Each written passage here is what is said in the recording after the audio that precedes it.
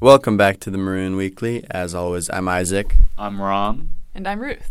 We have a lot of interesting stories about the University of Chicago today, so we will just jump right into it. Ram, you've got a story about something, right? Yeah, I've got a story about all the changes that are occurring to the university quarter system starting autumn 2021. So Provost Kai Lee, as many of you probably know, introduced many changes to the quarter system that will take effect starting in autumn 2021, following a review by the Committee to Review the Academic Calendar. And these key changes recommended by the report are to conclude all coursework and exams by June 1st, institute a week-long break for Thanksgiving, reduce each quarter's instructional period from 9.5 weeks to 9 weeks, establish a 3-day reading period starting from Saturday of the final instructional week through Monday of exam week, administer exams Tuesday through Friday of exam week, and to introduce a 3-week September term with limited on-campus course offerings. So are there any new details about the September term? Yeah, so the September term will be 3 weeks long and start after Labor Day.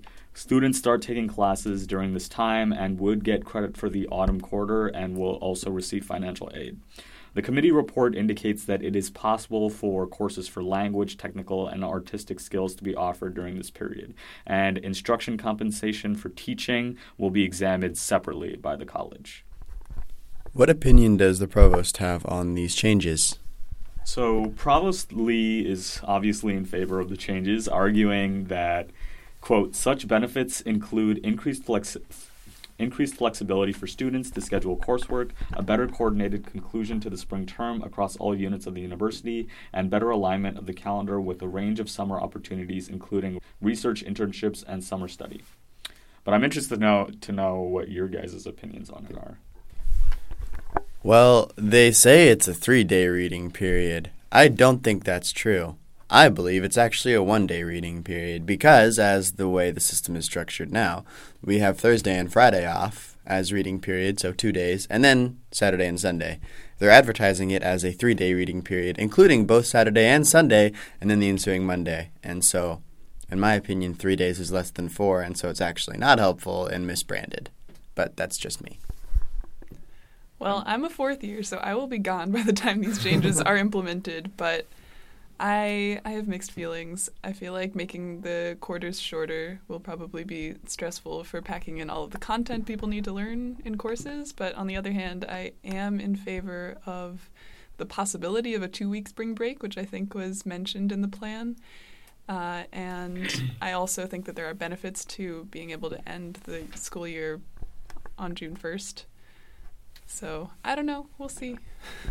Yeah, Isaac and I will only receive the benefits and or consequences of this plan, or both, depending on how you look at it, our senior year. But that does mean that we get to graduate early. We do get to graduate earlier. Yeah. It would also be pretty cool to get your art core out of the way in September. Yeah, that'd be pretty nice. Yeah. But there's good and bad. Anyways, Ruth, you have a story about police? Not quite. Okay, what is it about? I have a story about the UChicago Crime Lab and the Chicago Sports Alliance cooperation. This was in an article reported by Nick Tarr, who reports that the UChicago Crime Lab has been collaborating with the Chicago Sports Alliance, a group of local professional sports teams dedicated to reducing gun violence in Chicago's South Side, for nearly 3 years.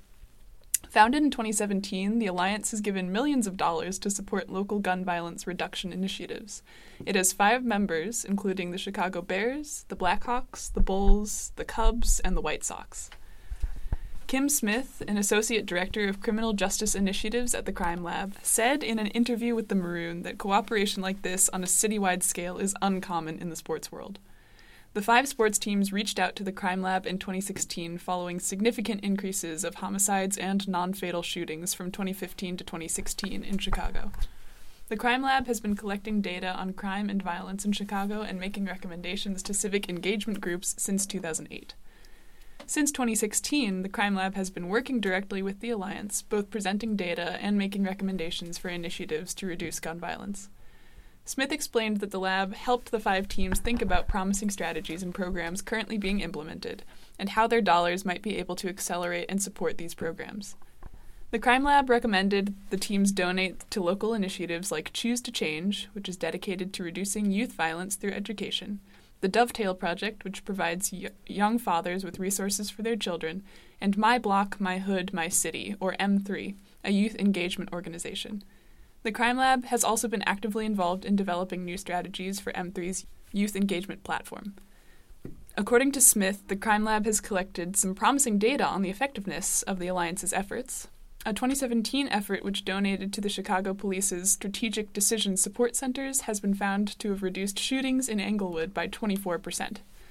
The Choose to Change program is also showing promising results, including a 45% reduction in violent crime arrests for youth participating in the program. Smith emphasized finally the Alliance's symbolic voice in addition to their monetary donations as the key to their influence in addressing these issues in Chicago. Following that up, I've got an article reported by Lee Harris concerning the University of Chicago Medical Center's credit rating and how it fell in December due to concerns about the increased debt load taken on by the hospital system. So Moody's Investors Service, a ratings agency, cut its main rating on the medical center by 1 notch from A1 to AA3. The agency also upgraded Ingalls Memorial, a recently acquired part of the UCMC system, from Baa2 to A1. UCMC and Ingalls merged in 2016.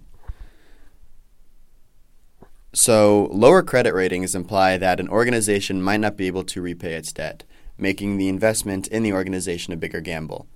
Even though the credit rating fell in December, Moody's also switched UCMC's outlook from negative to stable, meaning that UCMC is unlikely to fall in the near future.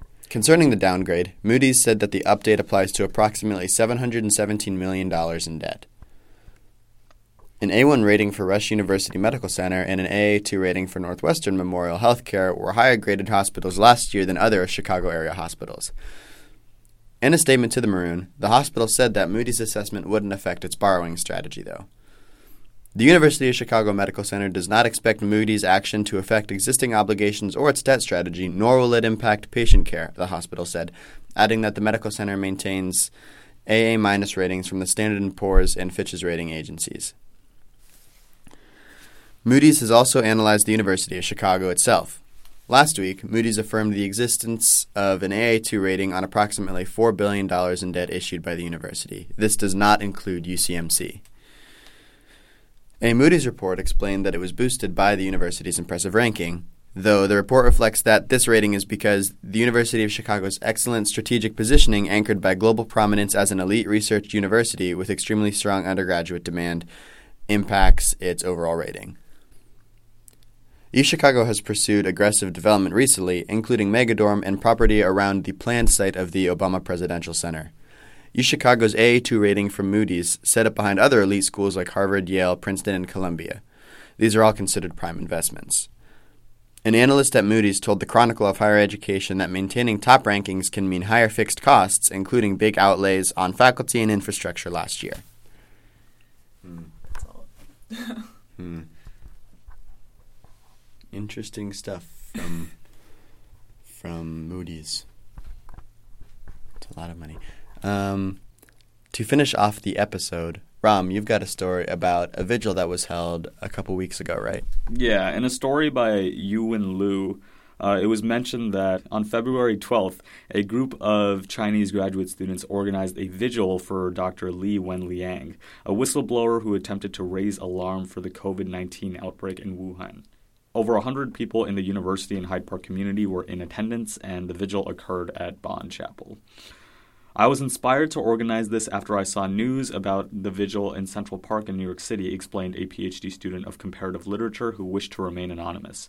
I was angry and sad when I received the news of Dr. Li's death, so I wanted to do something.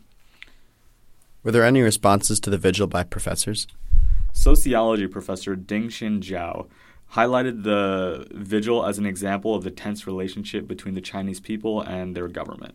Zhao argued that Li was not a whistleblower and that he had only warned his friends in private messengers about the COVID-19 outbreak. He became a hero because the people needed a hero amidst their fears of the coronavirus. Zhao further comments, "The sad thing that our memorial of Li has reflected is the distrust between the people and the government.